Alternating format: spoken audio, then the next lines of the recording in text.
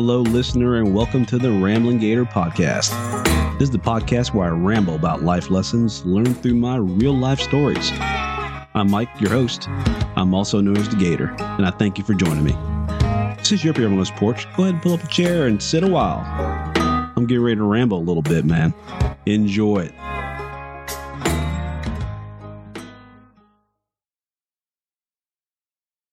Well, hello, kind listener, and welcome back to the porch. This is the old Gator here, wishing you and your family a very happy holiday season. We're in the midst of it. We're on the downhill run to Christmas. And you know what that means? Old fat man in red suit's going to be coming to visit your house here very, very soon. You know, a while back, I took a take on Santa Claus and said, what is Santa Claus or a special operations badass? And that came out to several different stories that I've written over time, actually over the last 10 years. So for the next 2 weeks here, I'm going to introduce you to a character I created called Kringle One.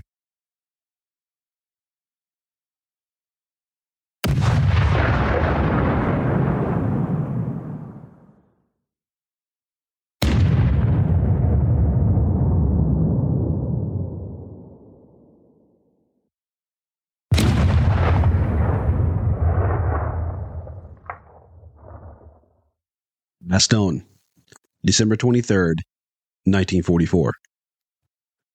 Staff Sergeant Kenny Williams stretched his jaw, shook his head, then rubbed his ears. His 105mm howitzer, one of a battery of guns of the 969th Artillery Battalion, had fallen silent for another day.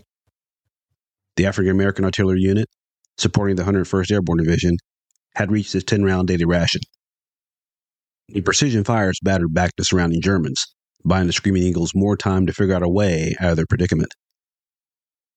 Williams looked to the low clouds hanging above him and watched his breath escape into the cold air to join them. Fleeing their encirclement, even under the cover of darkness, would be a suicide mission without air cover. This he and his leadership knew all too well.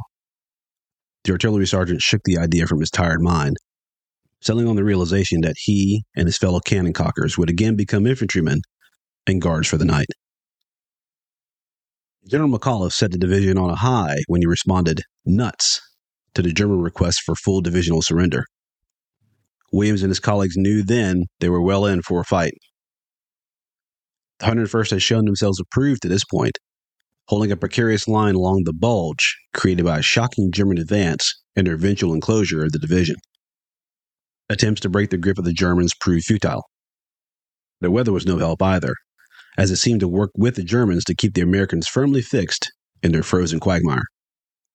And with no air or ground resupply possible, the boys had to slog it out on dwindling resources. Morale wavered as men hung on by the slimmest of threads.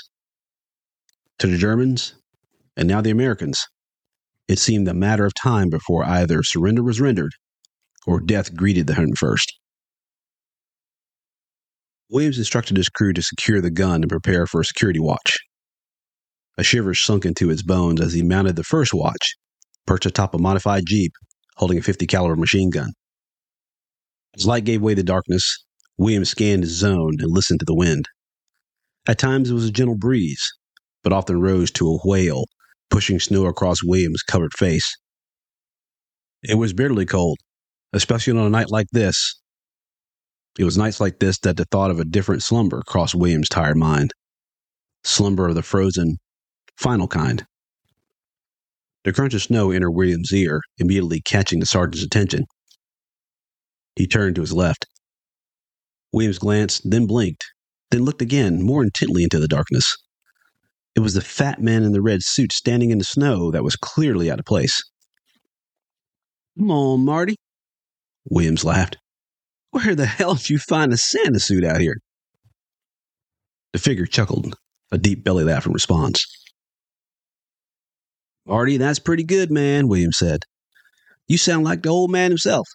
Now take that damn costume off and get back to your post." "And who's to say I'm not him?" the figure responded. Williams blinked into darkness, attempting to focus on the unfamiliar figure in front of him. He then reached for his shouldered .45 pistol. "The hell? Hey! Are you—" Kringle One laughed again, then stepped closer for the sergeant to see him more clearly. "Relax, Sergeant. You know who I am. Williams paused. Santa Claus?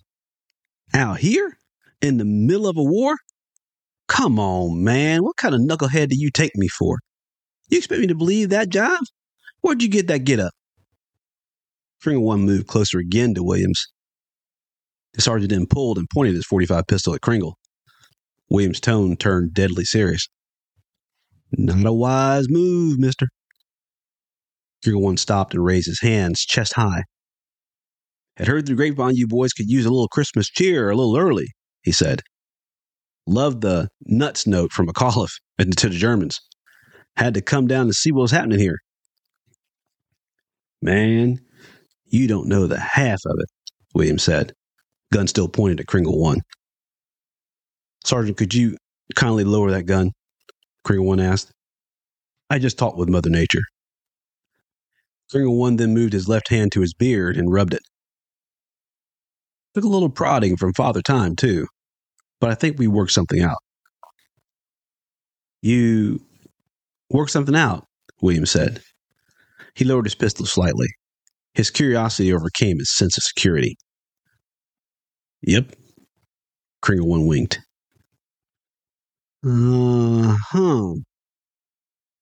Williams rubbed his chin with his non-pistol hand as he considered what to do next. Intuition guiding him, he holstered the weapon, but then leaned on the .50 caliber machine gun, turning the heavy weapon in Kringle One's direction. And telling me what that something is? Let's just say Patton's chaplain raised one hell of a prayer a while ago. A broad smile flashed across Kringle One's face. There's promise in tomorrow, my friend. Promise in tomorrow? Williams asked. Promise in tomorrow, Kenny, Kringle One responded. You and the boys hang tough. I have a special Christmas present for you in the morning. A day early. Kringle One winked again, then turned away, fading into the darkness from whence he came. Bastogne, December 24th, 1944. The sun rose in full shine over the Germans and the Screaming Eagles. It was a welcome sight to the tired Americans, a dreaded omen for their adversaries. Soon those clear skies filled with the familiar sounds of Allied aircraft. Some dove low on the German lines, delivering disastrous blows to their infantry, armor, and artillery. The strafing fighters were followed by cargo planes, dropping much-needed supply to the Allied forces. New energy fueled Williams and his artillery teammates.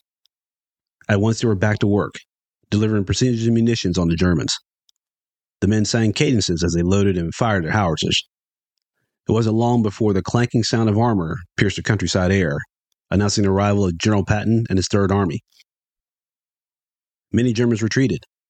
Some surrendered, and many more died under the vicious counterattack. Williams watched as lines of weary but happy American soldiers streamed out of Bastogne. Mixed in were equal queues of captured Germans, hands above their heads, being marched to awaiting stockades.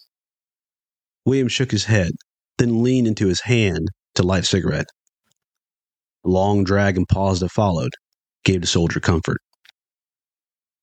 Would you imagine that? A fellow soldier said. Who would have thought the skies were clear and we'd be freed on Christmas Eve? That's one amazing Christmas present, ain't it? Williams looked the man over, then winked and flashed a broad smile. He then turned his gaze skyward, observing the blue expanse dotted with puffy white clouds. It was the first clear day he had seen in days. The sergeant took another pull on the cigarette, released the smoke skyward to mingle with the clouds. He then closed his eyes and allowed the sun to wash his face for a moment. There is promise in tomorrow, old man, Williams whispered. There is promise. Indeed.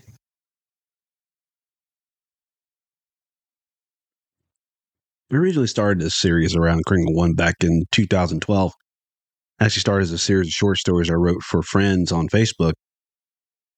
200, 500 word pieces that were right around Christmas time and the notion of Santa Claus being a badass. And over time, I wrote probably about 10 of those stories. Santa in North Korea, Santa in Afghanistan, Santa doing these crazy things. And then I went to period pieces like the one I just read to you here, recalling the Battle of the Bulge in World War II. And it was just fun. And they continue to be. I don't write them as much anymore because I'm not on that platform anymore. But I still write them just more for me and my own personal enjoyment. So now through this particular platform, I wanted to bring them to you. And I'll try to do that every Christmas, bring one or two out. I have another one in store for you next week, probably more contemporary. One that I'll choose from the file. That is Kringle One. And I must say, Kringle One is not a new concept either. I mean, if you look at some art, folks have done artwork for, Special Operations Santa Claus, with tatted up and everything else. And I took it one step further, just beyond the Santa Claus thing, into the elves being, full kit, full battle rattle, and the reindeer with night vision goggles and the whole deal. And here's Santa's, flying in, swooping in to save the day, or, deliver a drop where needed, and just bring some different type of Christmas cheer to folks who, are on the job somewhere in the world, doing the good work that they often do and continue to do for us in these faraway lands and faraway places. So I hope you enjoyed this one. If you did, please share it with your friends.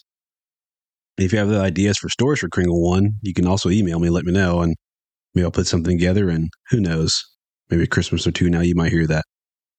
But I do know this. If the old man decides to come down the chimney, all kitted up and full battle rattle, and needs someone with him to take on his six, he can certainly count on old Gator. Hey, thanks for stopping by and rambling with the old Gator on the Rambling Gator podcast. Please rate, review, and subscribe to or follow the podcast on Apple, Spotify, or wherever you get your podcasts. You can also send me an email to theramblinggator@gmail.com and follow my deeper dive show discussions at theramblinggator.com. And wherever you're listening to this great big old world, I hope you and yours remain happy and healthy. And please tell your friends to stop on by and pull up a chair. For the Rambling Gator podcast, this is Old Gator saying so long for now.